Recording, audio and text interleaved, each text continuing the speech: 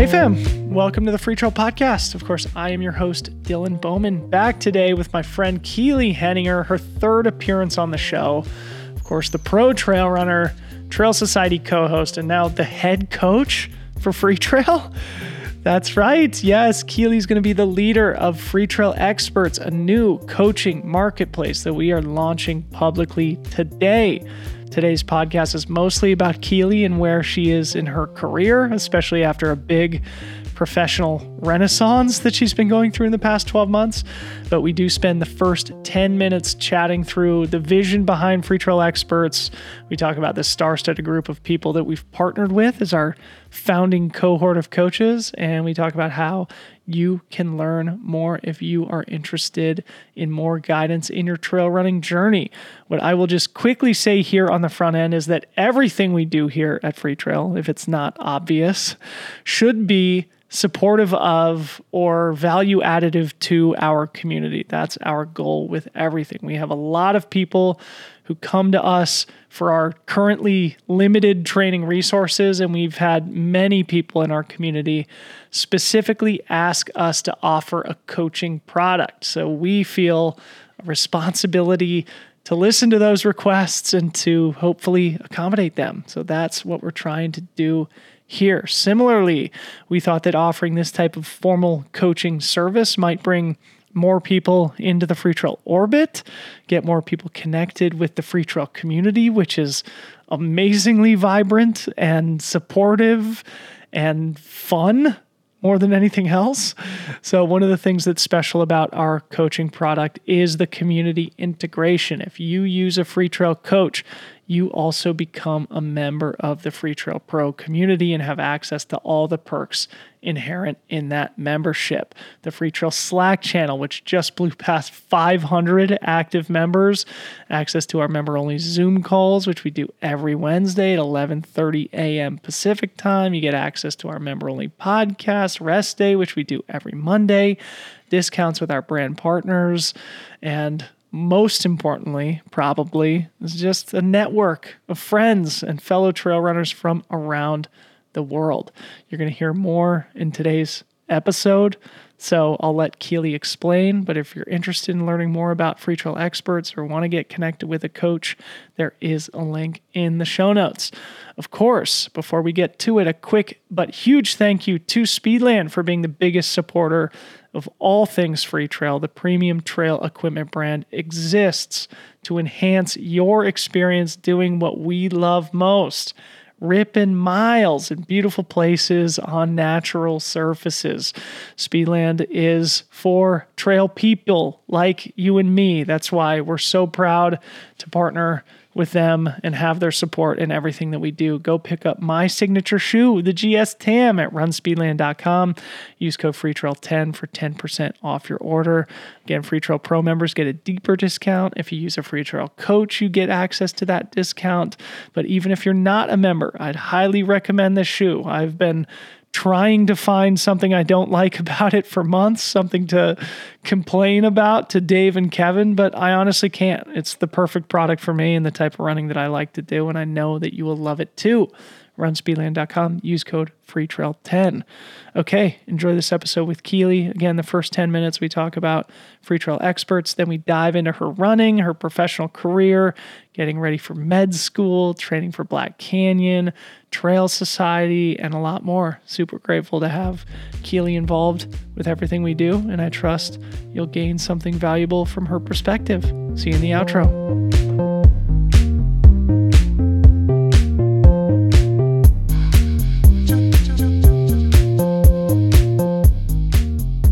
Keely Henninger, welcome back to the program. Thanks for having me, Dylan. I feel like I'm a reoccurring guest now. Yes. Well, I mean, you were on after you won the Gorge Waterfalls 50K last year, but it's been probably close to 2 years or more since we had a more formal long form discussion. So welcome back to the podcast. And today we're going to do that again. We'll do some announcing. We have got some fun stuff that we're rolling out here at Freetrail that you have been spearheading behind the scenes and that you are going to be leading going forward. But also we're going to talk a lot about you and your career. But maybe we should start with the sort of announcement that we're going to make. Does that sound good with you? It sounds great. Okay. So this new sort of extension of the Freetrail business is called Freetrail Experts. Can you just maybe start by providing a general description of what it is to the audience before we dive into some of the details? Totally. Yeah. So the Freetrail Experts is going to be a group of really skilled practitioners and coaches who have vast experience working with both trail and ultra runners in the fields of performance coaching, strength training, injury prevention, nutrition, and mental well-being. And we kind of put this together because the Freetrail family is filled with athletes of all abilities and a lot of different goals. So we wanted to bring a group of experts with a lot of diverse backgrounds to help conquer all of these unique training goals and bring in a new unique perspective of a community that not only works on, enhancing the performance of the athlete from a conditioning perspective, but also from a nutrition perspective and a mental health perspective, and makes this community that's very cohesive and allows for our athletes to actually really optimize their potential in all avenues of trail running. Because, you and I know that it's not just about the running sometimes. There's a lot of other avenues that go into becoming the best version of yourself on the trail and off the trail. And so I'm really excited to bring together this group of experts to really bring that to the community. Yeah. And I think just to provide some of the deeper context, I think it was a year and a half ago or so that we surveyed the Freetrail community to gauge interest in if we launched sort of a coaching marketplace or a coaching service, if our community would be interested in it. And the overwhelming consensus was yes, they would be interested as long as we recruited a very high quality group of experts and practitioners who we've personally vetted and trusted. And we've done so. It's taken a little while, but we've landed on an amazing cohort of founding experts for this launch. Do you maybe just want to take through those individuals very briefly just to provide their names and what their specialty is?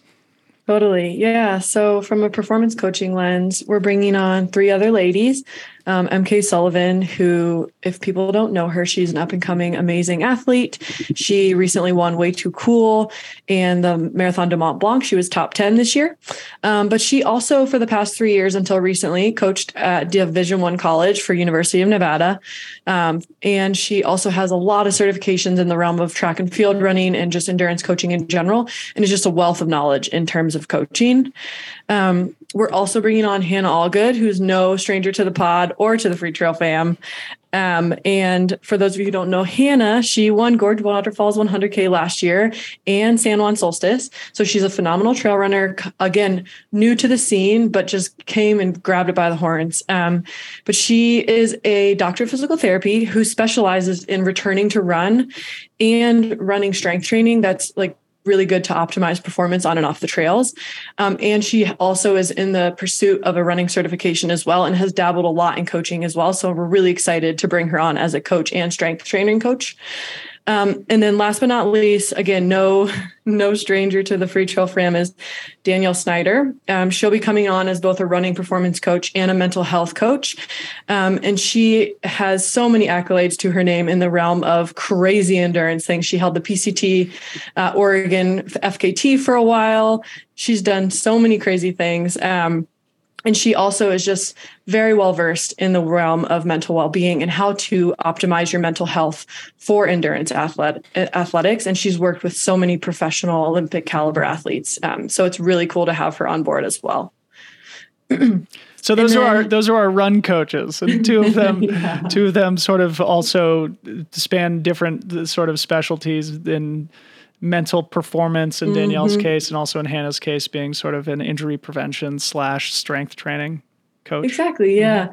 Yeah. And I'll kind of be overseeing all of them. So we're going to have like weekly, coaching or monthly to weekly coaching calls, kind of discussing the latest trends in coaching, and just discussing training in general. Cause there's always going to be those athletes that are a little bit of a unique case, and you're going to want to run your ideas around all the other coaches. And hopefully all my experience with coaching and performance algorithm development and all my experimental knowledge will help drive some of those discussions as well. But some of the things that I don't know about are nutrition. And we brought on 2 really stellar dietitians and 1 nutritionist to really tackle this for the family as well. So we're bringing on Dr. Kelly Pritchett, who is a PhD professor and director of kinesiology and nutrition at Central Washington University. And I've actually been doing research with her for the past year, looking into the fueling practices of trail and ultra runners and how it relates to things like low energy availability and eating disorders and all of that. And we really hope to take that knowledge in order to, inform some of the dietary practices of trail and ultra runners so they actually start to reach their potential. So needless to say, she has a ton of experience. She has a lot of publications in this realm and is really, really well-versed on, nutritional interventions for the endurance athlete.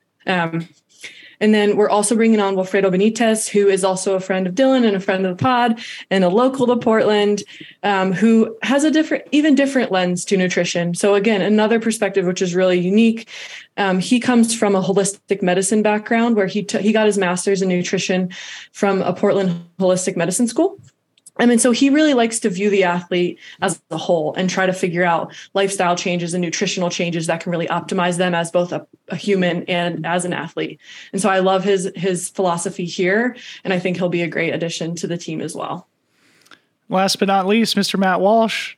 And then last but not least, we have Matt Walsh, who's, again, no stranger to the pod. But his list of accolades speak for themselves, but he's been a physical therapist for over 30 years now, has worked with, countless professional running teams, and most recently has taken an interest into trail running as of 3 years ago, helping you with your ankle, helping me with my ankles. Now leads our local trail running group for the past year and a half, doing a lot of strength training with us and rehabilitation stuff with us. And is just a wealth of knowledge. And he'll be on board to, talk you through any sort of niggles you might have, just kind of as an injury consultation. But also he'll be on to provide a trail running specific strength training program that can go alongside your run program or your nutrition program, so that you can become that well-rounded athlete and really, get away from being injured on the trail and be your strongest running self. So again, just to provide that macro context of this, as Keely and I were talking about the individuals who we wanted to enlist in this founding group of Freetrail experts, we knew we wanted to have traditional one-on-one run coaching, but we also wanted to have different specialists with different areas of expertise, like Kelly Pritchett, like Wilfredo, like Matt Walsh. And so I think with the group that we've assembled, we have people who can help you not only with becoming a better, faster, stronger trail runner, but to also help you with your nutrition and your strength training as well. Keely, maybe quickly before we move off this, just tell people where they can learn a little bit more about the Freetrail experts. Yeah, so you can go to freetrail.com and you can click on the experts tab, and then you'll see not only all of the experts listed there where you can click into their unique profiles, but you can also then tap into the different programs we'll have available for you all, and get to know them all a little better. They've all recorded a personalized video for you to get to know them a little bit better too. And all you have to do is then submit a request, and submit basically some basic information about yourself, and then we'll kind of filter through it and get you on the phone with one of our lovely coaches. Amazing. Well, Keely, thank you for all the work that you've done to bring this to life, and appreciate you giving a quick introduction to the Freetrail podcast audience. And now we can start talking more about you. And I figured a good place to start would be to just do a little bit of professional reflection. I think it's been about a year since you left your job at Nike and went all in on your life as a professional athlete. Of course, you do a lot of work with Freetrail, with Trail Society, and as I understand it, you're also doing a lot of academic work. But maybe first, before we get into some of the stuff that you're working on now, is there anything that you've learned from taking this leap of faith about a year ago? Yeah, I think I've learned, there's two big buckets of learning. One is that all of the, flexibility that comes with leaving a 9-to-5, that's kind of restraining of your time, is that all the extra time you do have or can make time for recovery does help. I have seen huge improvements in my own fitness over the past year. And so I think seeing that is really, really cool. But on the flip side of that coin is that even if you don't have a 9-to-5, you can say yes to way too many things and basically still have a 9-to-5. It's just hours are not, you're just working just as much, just kind of scattered throughout the day. And so, while you're still able to maybe make a little more time for running, it's not necessarily as much of a full-time running as you might think. And so I think I tell people full-time running, but then I have to chuckle to myself because when I add up everything else I do, I'm like, is it full-time running? I don't know. Yeah. But has there been anything that's been different or harder than you expected, or has your mindset or attitude towards running changed without the safety net of the 9 to 5? For sure. Yeah. I think going all in on something is really scary. And I think a lot of us don't go all in on something because we're afraid that, you invest your entire being into something and it doesn't go right, that could be catastrophic. And, I had a little glimpse of that this summer because I went all in for Western States and I trained like crazy and I felt the fittest I've ever felt going into a race ever. And I felt the calmest as well. But, something happened during the race that made me not be able to finish and had to sit out of running this thing that was now full time for 2 months. That just so happened to be even time when I wasn't in school because it was summer term. And so, you're sitting with your thoughts for 2 months in a place that you normally get to be outside and experience with all your friends.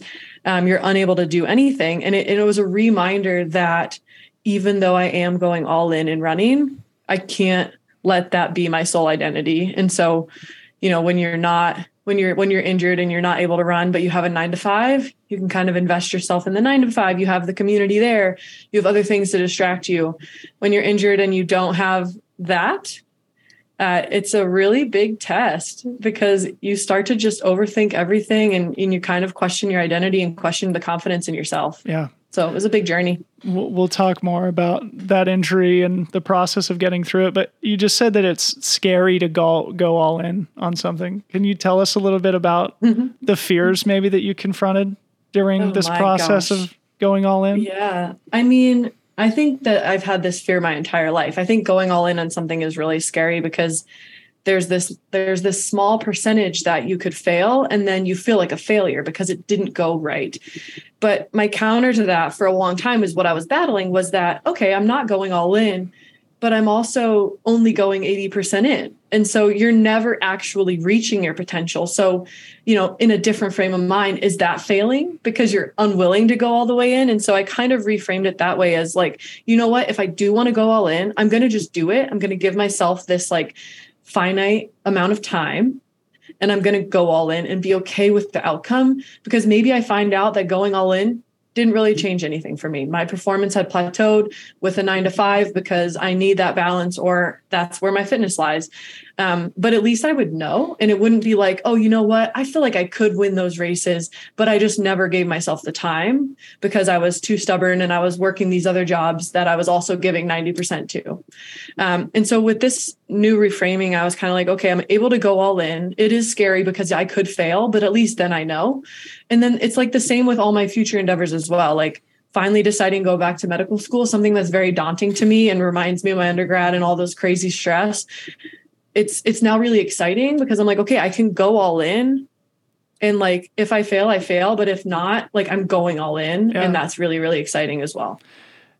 Now, skipping ahead to this medical school discussion and the fact that you're studying for the MCAT though, is that a reflection of you maybe keeping one foot in the realm of safety? I don't know if you've ever contemplated this or because I don't know, I feel that I totally hear you on like the importance of going all in, but also like obviously you're the type of person who is a high achieving individual who's not just going to be training twice a day and posting on Instagram and having that be your life. But have you meditated on that at all about like what you gave up with your career at Nike and how you're allocating that time and energy now?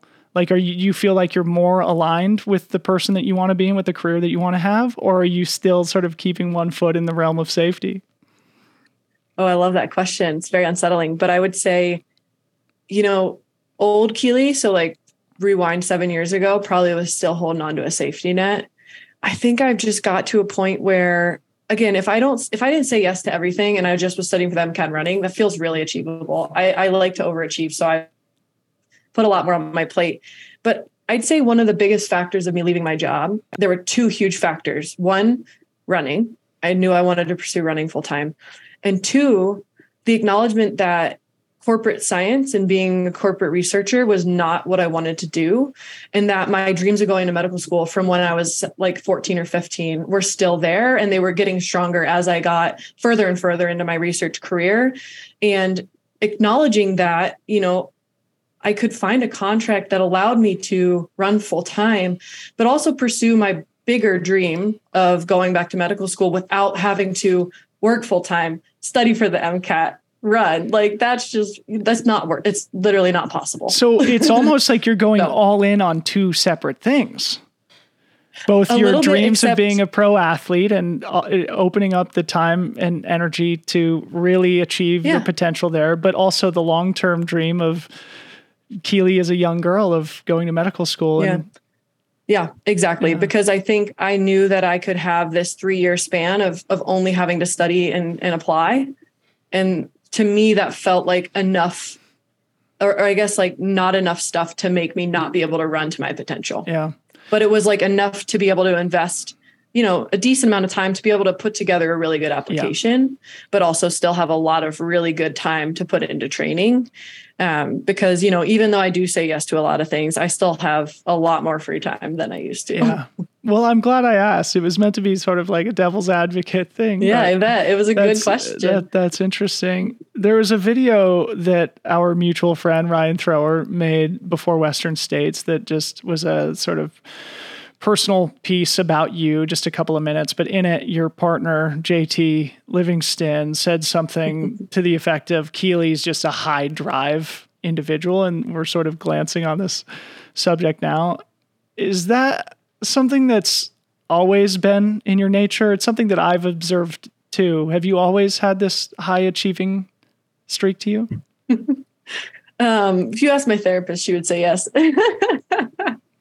But you asked me, I'd also say yes. I mean, for sure, it was born into me at a very small age. My parents held me to the highest standards you could hold a child to. And while, I don't know if that was necessarily the best thing in all those regards or how I internalized it was the best thing, I do think it kept me on my high driving track. And I'm always thinking about what else I can do, which have tried to learn to table a little bit and be able to have a lot more time to become, to perfect something like running or to perfect something like the MCAT and not be, having 40% of my whole body into 10 different things and being like, oh, I can do all of these things.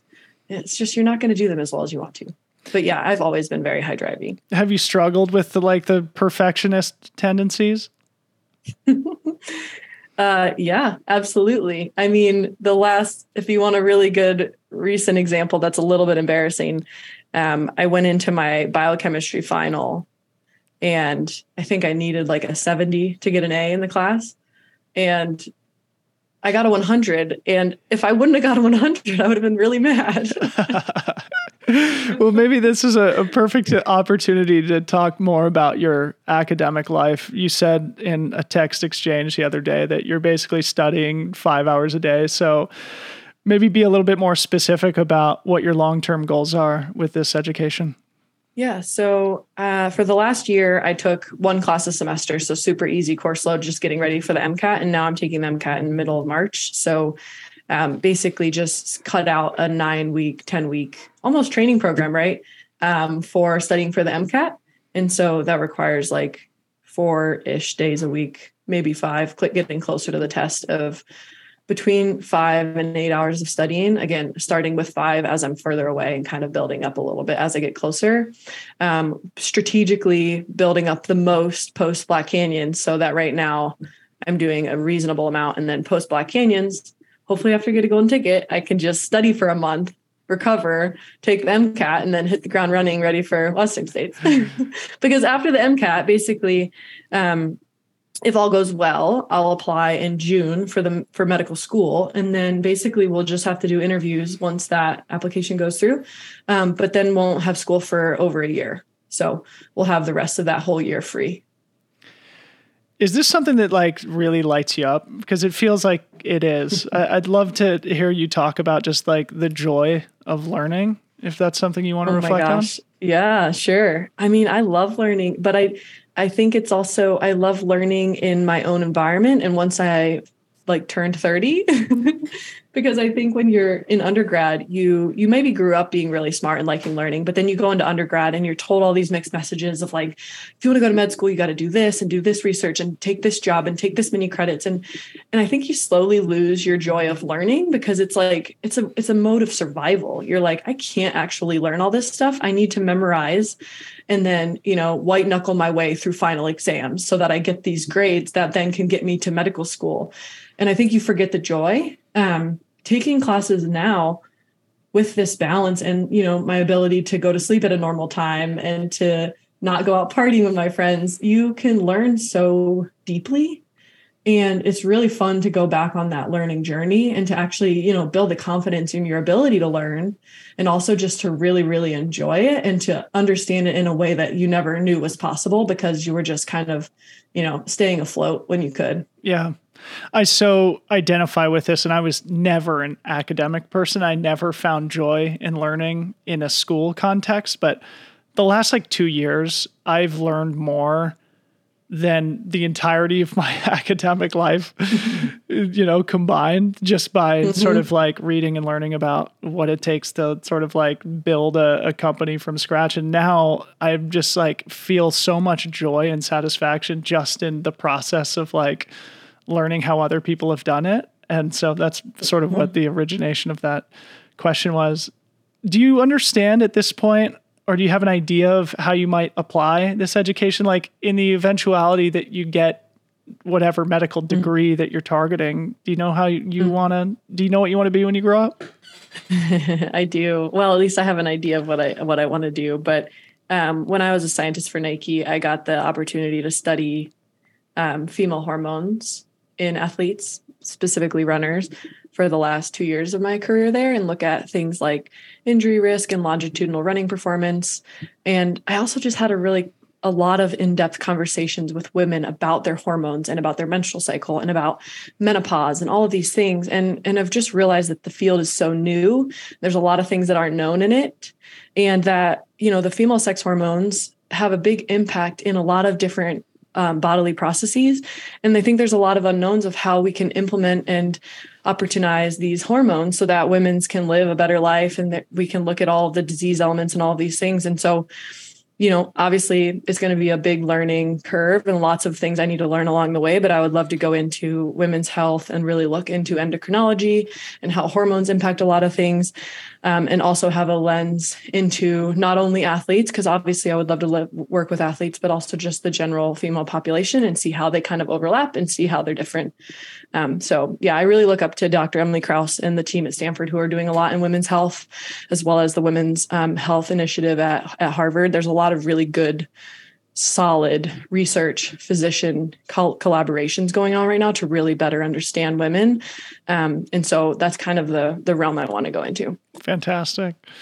Well, thanks for entertaining me on that. And I think for our audience, you got to catch the articles that Freetrail or that Keely writes for freetrail.com because they're always, in most cases, or at least the most recent ones, I guess, are not specific to women's health, but at least are peripheral to it and are always deeply researched and referenced with scientific literature. So thank you. I'm trying to keep them a little bit funny though. Well, I was going to say, thank you for making those understandable to a caveman like me. So appreciate it. So let's talk more about your running.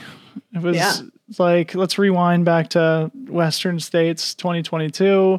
Yep. There was a specific moment during race day where Corinne and I nearly fell out of our seats during the broadcast. And that's when you and Ruth and Emily Hoggood all came into the Devil's Thumb aid station together about halfway into the race. And unfortunately, something bad happened after that. And we'll talk about that in a sec. But I'm sure you've had a lot of time to reflect on the positives that you drew from that experience at Western States, your second running.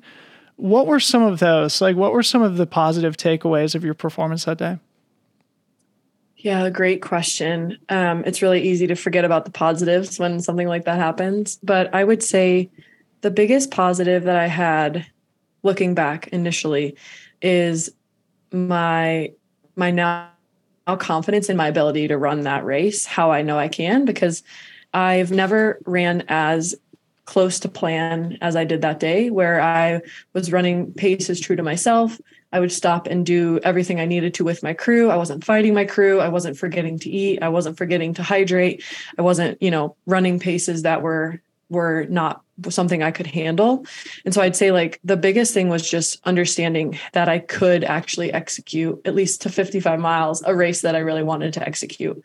And to be honest, I've never really held my goals that strong for that long of a time before. I feel like I've always kind of like gone back and forth a lot during a race. And, the year before at Western States, totally kind of just the wheels fell off and I stopped, doing everything correctly and was kind of just like, I don't want to trust anybody, my crew. I don't know. Yeah. So that would probably be number one. And then number two is trusting my crew. And that part is so important because again, at mile, 80, you're not to be trusted. What you say does not matter, but you need to trust your crew. And I think I had a little bit of an ego the year before of like, I've done this stuff before. 100 miles is not that much further. I'm going to know better. I don't need to eat. I'm fine, whatever. But actually your crew knows best at that point. They just want to see you succeed. And so you need to kind of swallow your pride and listen to them. And that's kind of how I found myself during the race of like, my crew is my alliance, it's my partner. They're going to really try to get me to go forward. So like whatever they say, I need to listen to. Mm-hmm. Yeah. So you made a point of saying earlier in our conversation that going into Western States in 2022, it was not only the fittest you'd ever felt, but also the calmest you've ever felt. What do you think put you in that position? The calm definitely came from just hours and hours of running. You put so much time into training and doing a lot of time on the course and doing a lot of really long runs by yourself and a lot of really long, hard runs as workouts that when I got to the race, the actual thought of racing was really calming. Yeah. Because that's what I knew. That's all I've been doing for 3 months. So like took up so much of my time that part felt really easy. So entering the race, like I wasn't really nervous at all. The parts that got me nervous was kind of the hype before the race, maybe the day or two prior, but like the actual race day and during those days when I would think about the race itself, I felt really, really calm, which was pretty cool. Yeah. So you were actually excited for the challenge rather than dreading it. And I think it was evident as somebody who watched every second of the race because you built that momentum and eventually caught the early leaders, Ruth Croft and Emily Hawgood, at a critical moment in the race. Can you take us into that moment? What was going through your head? Yeah, I mean, the whole time that I kept gaining on those two stellar runners, all I could think about was like, okay, should I slow down? Like, do I want to leave right now? The answer is kind of no. But again, like my whole goal with the race was to run like really true to myself. And the speeds I was running to run close to them did not feel weird. And so, when I caught them on that climb, at that point, I'd come to terms with the fact that maybe I would start leading, but it was because I felt really, really good. And like, I wasn't having to exert myself to catch them.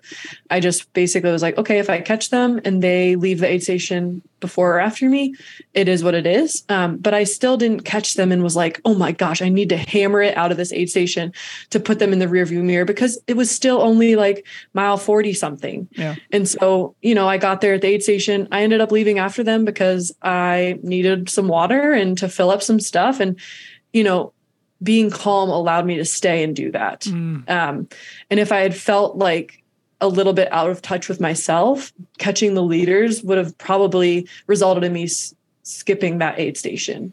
And, long term, that would have resulted me in a not a good scenario. So I think it was really cool to feel really excited that I caught them and really confident in myself at the same time, but also really, really calm to be okay with them leaving ahead of me and knowing that if I just kept doing what I was doing, I would catch them again.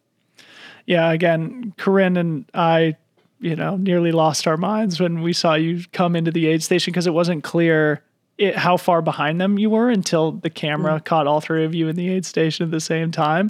And to me, it felt like you were running a perfect race up until that basically halfway point at Devil's Thumb. It's about mile 47 for our listeners. But of course, it wasn't a perfect race after that, even though there are a lot of positive takeaways. Maybe just quickly remind the audience what happened after that. Yeah. So, I twisted my ankle at mile 10. So up in the high altitude section with those rocks, not hard, but not easy, but it was like, a twist that didn't go away right away. But, as I'm running, I'm like, I think it'll be fine. It was just kind of a niggle. And you get kind of caught up in the race and you don't think about it all the time, but our ankles, not great ankles. So it was definitely not a great twist, but anyways, getting into 47, you start more downhill, into that next canyon, and maybe at mile like 52, getting really close to where you cross the bridge and go up and out towards Michigan Bluff. Yeah. Basically probably like less than a mile from the bottom, I twisted the same one again to the point where like it knocked me over. And at that point I was like, oh, that is a bad one. Like that is not okay. And we twist our ankles a lot. I've broken my other ankle before. I know what bad ankle sprains are. And this one felt a lot different than a normal ankle sprain. Like it was pulsing, shearing pain, like through the medial part of my ankle, which like typically is not where you feel the pain. Yeah. And I was like, okay, it's fine. Like it's going to go away. So I basically tiptoe my way down because the downhill was the hardest. And then I'm able to sort of jog the flat at first and then hike my way up out of that canyon, which was just so demoralizing because that is my favorite canyon. It is my favorite one to run. Like it is such a good one to run most of the whole thing. And you're having a good Western States when you're just hammering up that climb to Michigan Bluff. Yeah. And so, getting passed by some people on that was not great for the ego, but it was also like, I couldn't do anything about it. So I couldn't get that mad at myself because I just couldn't run. Yeah. So I got out of there, saw Brian at the top. I'm like, yo, I popped my ankle bad. Yeah. And he's just like, well, you're still going. So just keep going. And I'm like, I'll try. Yeah. But I think like, I kind of accepted that I didn't think I was going to finish basically coming out of that canyon because in my mind, if I could barely walk without this searing pain, I didn't see it getting better because, at that point it had been 45 minutes to an hour since I had last when I sprained it. Yeah. And I sprained my ankles enough to know when they're a sprain or a twist versus something worse. And that one was just getting worse and not getting better. So I got to the aid station, started crying, and then was like, okay, well, I'll see about getting it taped, see if that helps at all. Knowing like that it wasn't, but I just needed to do it. They taped it. They were both of the medical professionals there were so lovely, trying to get me to go. They were like, you're going to be able to finish. We don't think there's anything that's that wrong. Again, like they didn't do any images or anything like that. They're just trying to get the runners to get to their finish line because that's most people's goal. Yeah. But ultimately like tried to run on it a couple times. Each time I'd get like 20 steps away and just like have to stop. Yeah. And I ended up pulling the plug on the race with a lot of tears, a lot more tears than I've probably ever cried in my life. Can you talk about that pain? Because I've also dropped out at Michigan Bluff myself at Western States, and it was one of the toughest, most painful moments in my career, but also a moment where the alternative didn't feel like an option. Yeah. Any reflections about that moment where they cut your wristband? I thought I was going to be really, really upset when they cut my wristband, but because I had been contemplating the two answers for the last hour, I sat there for an hour before they cut it. So did I. It felt a little better because in my mind, the only other option was to walk sort of to the finish. 45 miles for the listeners. Yeah. And walk is a gracious term, it's like limp walk your way 45 miles. And I guess I just knew that there's more to running than one race, like finishing one race. And if I were to go walk on that ankle for 45 miles, an ankle that I'd never felt that kind of pain before, like I knew that would become even worse. And then I was like, well, what would that do to my running career? And so, looking back, the decision wasn't 100% easy, but because I couldn't run at all, it made it a little bit easier to be like, I'm not going to limp this thing in, even though, that thought hadn't even crossed my mind an hour earlier. The thought of not finishing wasn't even close to being at the forefront of my consciousness. I was like, this is going great. I'm just running. Like, this is just, we're going aid station to aid station. Didn't even think of finishing, didn't think of not finishing, but by no means did I think of like pulling the plug at 50, right? Or 55. So I think just the shock of that being an option all of a sudden was just like so overbearing. I think that's why it was so emotional, because you go from having all these things under your control, all of these plans and backup plans and backup plans. And then you have this thing happen that's like not even close to your list. Yeah. You're like, wait, how is this like what's happening today? This is what's happening. I can't even go. I mean, I was heartbroken for you myself after running the perfect first half and catching up to the lead. We were like, oh no, Keely's got ahead of steam. So, I mean, it's easy to say, oh, it's just one race, but it's Western States. And I think you said earlier that you'd never been more locked in or dialed in on a particular goal in your athletic career, which is kind of a big statement. Were there any moments of panic or self-doubt about going all in as an athlete at this point? Because when you leave the security of your corporate job and go to what was certainly the highlight of your race calendar in 2022 and have it end in complete disaster, it feels like that might be a moment of second guessing yourself. Did you experience that? Totally. I mean, for sure. I think, after the race, especially not once I found out what actually happened, you're diagnosed with a bunch of torn tendons, some bone issues. All of a sudden you're in a boot for 2 months. And the goal is to not get surgery, or basically your career's over. I'm like, maybe I'm not cut out for this. Like, maybe this is just the writing on the wall, is like, maybe I'm not good enough. And maybe I'm also not resilient enough. My body can't handle this sport.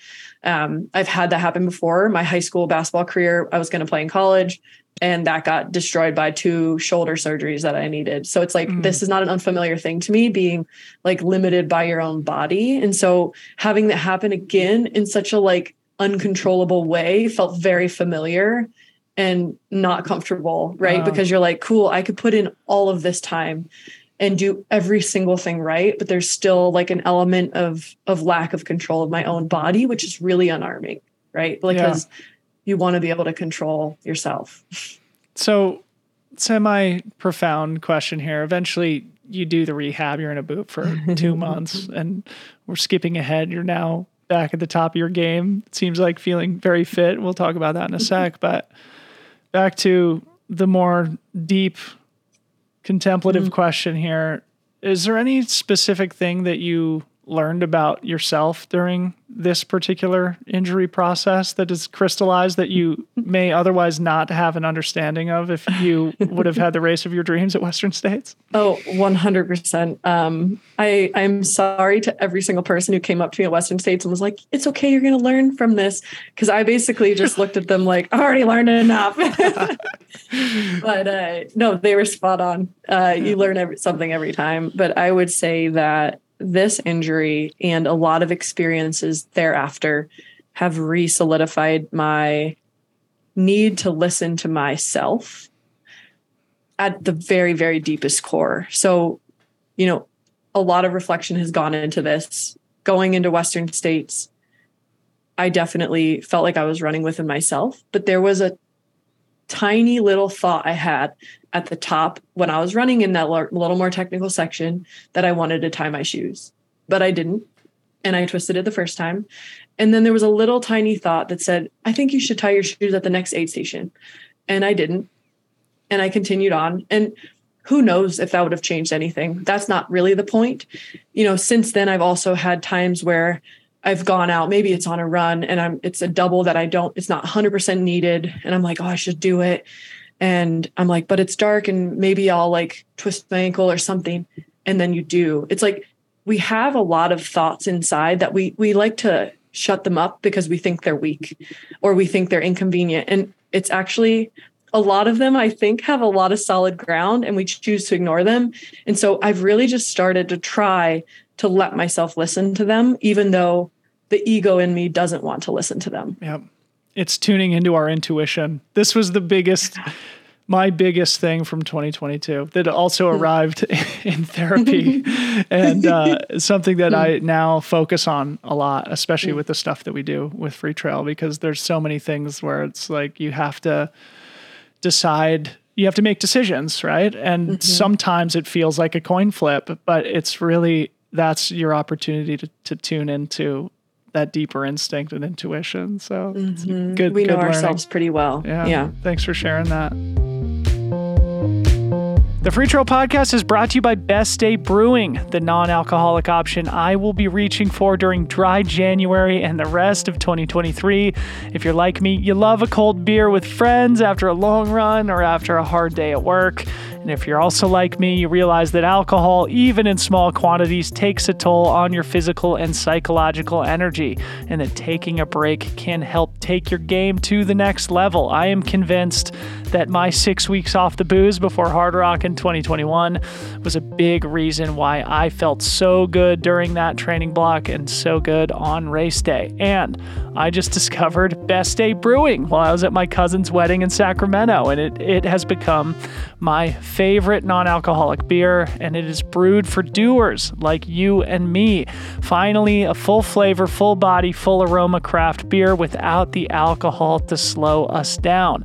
I know you guys are going to love this product, so I wanted to challenge you, the thousands of Freetrail listeners out there. Join me for dry January, abstaining from alcohol for the first month of the year to start 2023 on the right foot together. I've been doing dry January for almost a decade, and Best Day will be my go-to beverage after a hard training session when I'm out socializing or chilling at home with my wife. My favorite Best Day is the West Coast IPA, but they also make a Kolsch and a hazy IPA, which are equally delicious and refreshing. Check them out at bestdaybrewing.com.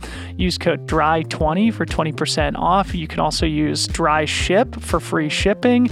And go follow them on Instagram at Best Day Brewing, America's next big beer company, I am convinced.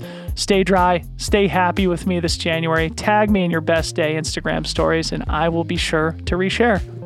The Freetrail podcast is brought to you by Gnarly Nutrition, the first brand to ever believe in Freetrail. So if you are surprised and happy that we still exist, well, we are too, and much of that is thanks to Gnarly Nutrition.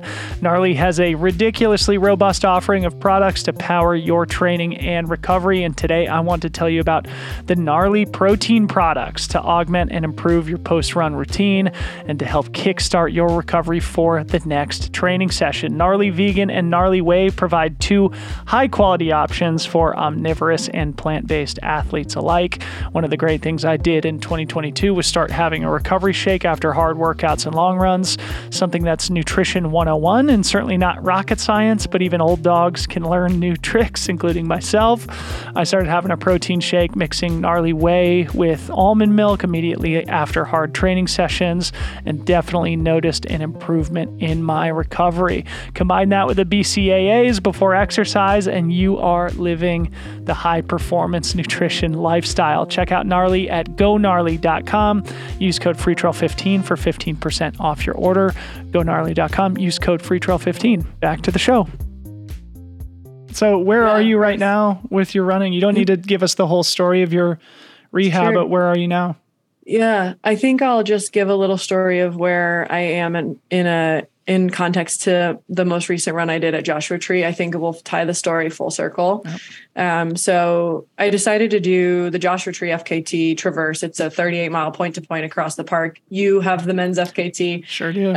Claire Gallagher had the women's FKT. And I decided to go do it kind of last minute. Rachel Drake, my good friend, had recommended it because I was going to Southern California for vacation.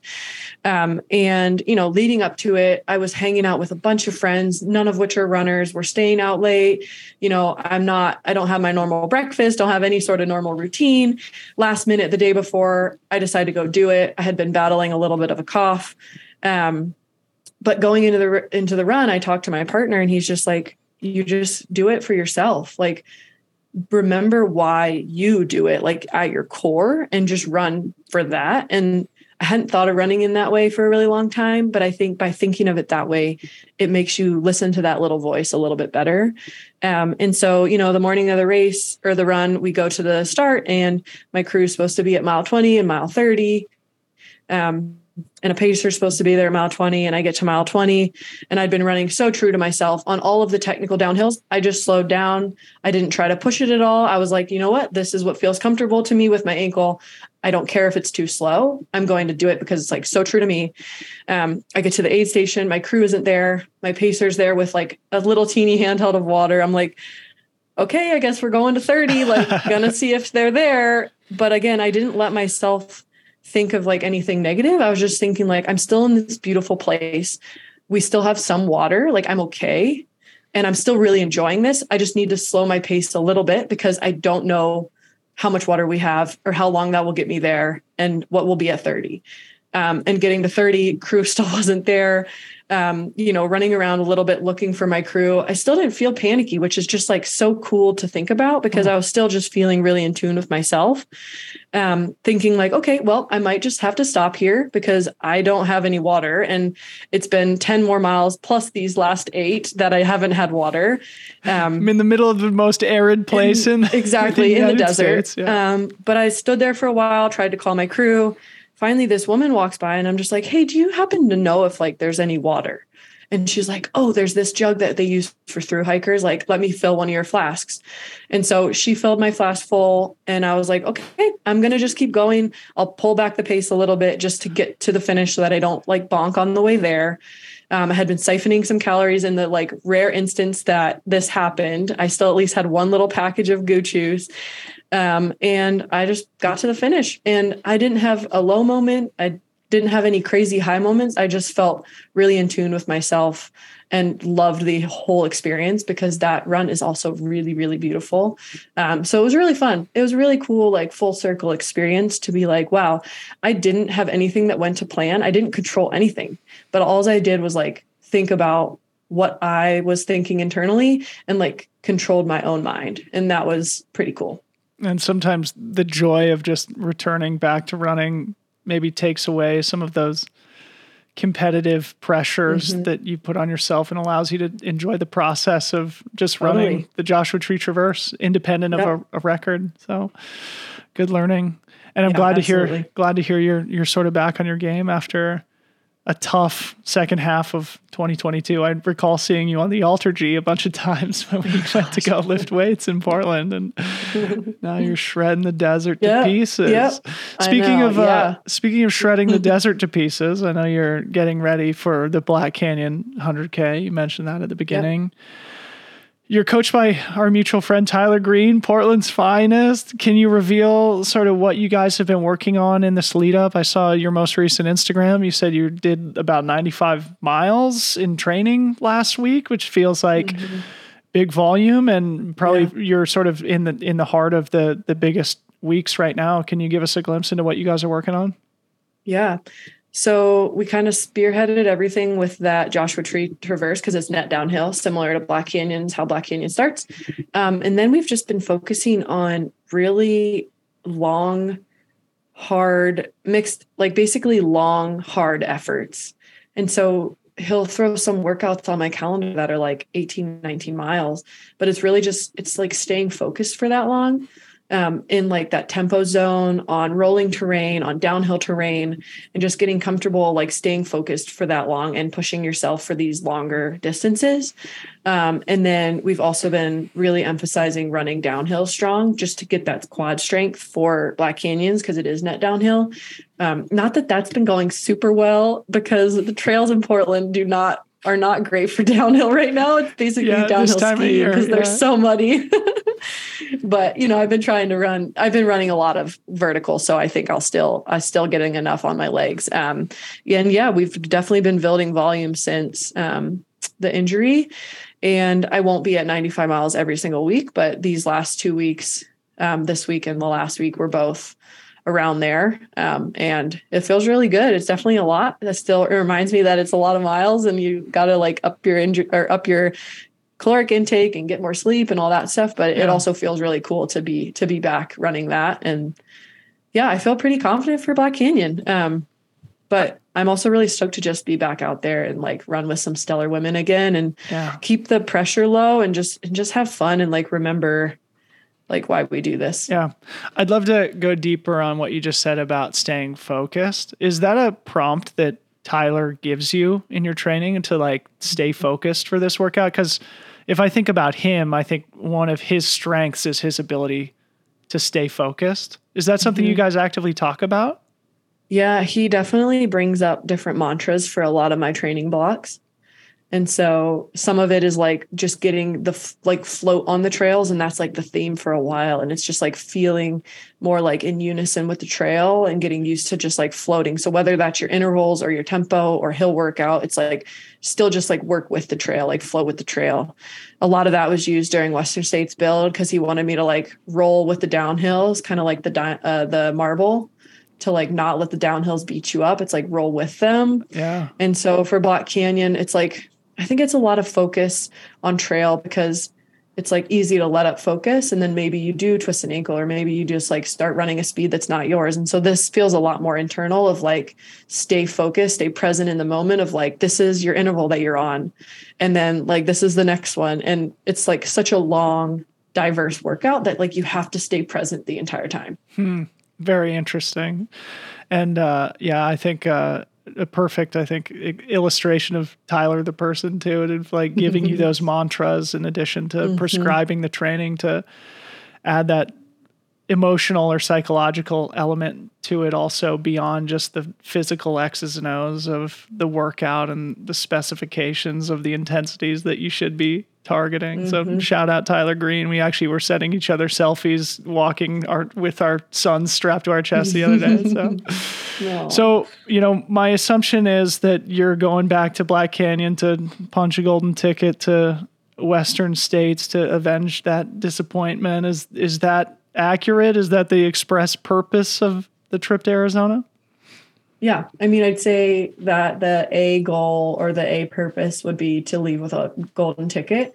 The B purpose would be to run like the race I know I'm capable of, whether that's a golden ticket or not. Right. So it's like, you can't control who comes to the race, who shows up that day and all that. But I'd say, in an ideal world, I leave with a ticket, but also in a semi-ideal world, I just leave being really stoked with where I'm at and stoked with my race. Yeah. Fantastic. So as we wind down, Keely, I'd love to talk about Trail Society a little bit with you, just to kind of get a little bit more of the behind the scenes for your fans out there. Sure. You guys are like a year and a half into it at this point, which is kind of crazy to think. That time has flown by, and Trail Society was your idea, more or less. We should state, equivocally here on the front end. I'd love to hear you talk about just like what value that project has brought into your life and to your career as an athlete, and maybe what your goals are for it going forward. Great question. I think, first of all, you gave me the confidence to create this thought and to build the team of Trail Society. So kudos might go to you. But I would say, some of the biggest things that I have gotten from Trail Society that I don't think I ever thought I would, are around community. I think the community we have built through Trail Society is really, really special. And I run into someone, almost weekly who feels the need to introduce themselves and to comment on the podcast, which just feels really special. I don't think people know how far their words go, because sometimes it can feel very insular, recording these podcasts. You have no clue who listens. Like, You're like, I really hope that people like what we're putting out there, but to actually hear it from the community and to have people reaching out about ideas and about all sorts of stuff is like really cool. And then I think the second thing is just learning from every avenue of it, whether it's learning about new people who we bring on to interview, so people in different communities than our own, or just learning from the other co-hosts. Like, we're all different people. We all bring different strengths to the table. And so I think we've also just learned a lot from each other and learned a lot about like teamwork and how to actually, progress a brand together. Yeah. Any projects in the pipeline that you want to tease for the audience here? Things that you're working on or excited about with the show specifically in 2023? Yeah, I think we have just some phenomenal interviewees lined up for the foreseeable next couple of months, and then a really cool episode we're going to have again in the next couple of months. So February, March are going to be pretty sweet. Is going to be with myself and Dr. Pritchett. And we're actually going to leak out our latest study results after we get them accepted by a journal. So fantastic. That'll be a really cool episode too. And that's like directly implicated to trail runners and fueling and all sorts of stuff. So that'll be a cool one too. And Dr. Kelly Pritchett is one part of the Freetrail crew now, Freetrail expert. Exactly. So bringing the conversation full circle. Well, cool. Yep. Well, I can't wait to tune in as usual. And thanks for what you do for Freetrail, Keely. Thanks for all your work on this Freetrail experts project. Thanks for what you do for the broader trail running community. And thanks for coming back on the pod. Yeah, thanks for what you do to the community too. Thanks so much.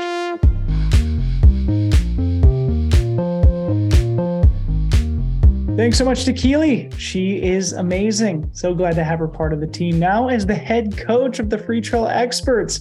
Again, go check out what we're working on, especially if you're in the market for a little more guidance or leadership in your trail running journey. But even if you're not in the market for a coach, I'd love it if you at least went and looked at the website. It's beautiful. The link is in the show notes. A big shout out to Laura McCarley of Heartfire Creative, who built the entirety of freetrail.com from scratch, including the experts platform. She is amazing. Her work product is phenomenal.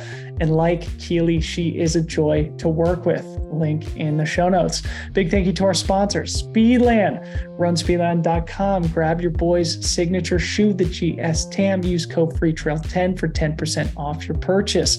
Gnarly Nutrition. Go gnarly.com. Use code FreeTrail15 to get 15% off the best nutrition products in the game. Best Day Brewing. Dry January is amazing. I might never drink again. And Best Day makes it so much easier. BestDayBrewing.com. Use code DRY20 for 20% off these delicious non-alcoholic beers. Hope you all have a wonderful week. Love you so much. See you very soon. Bye-bye.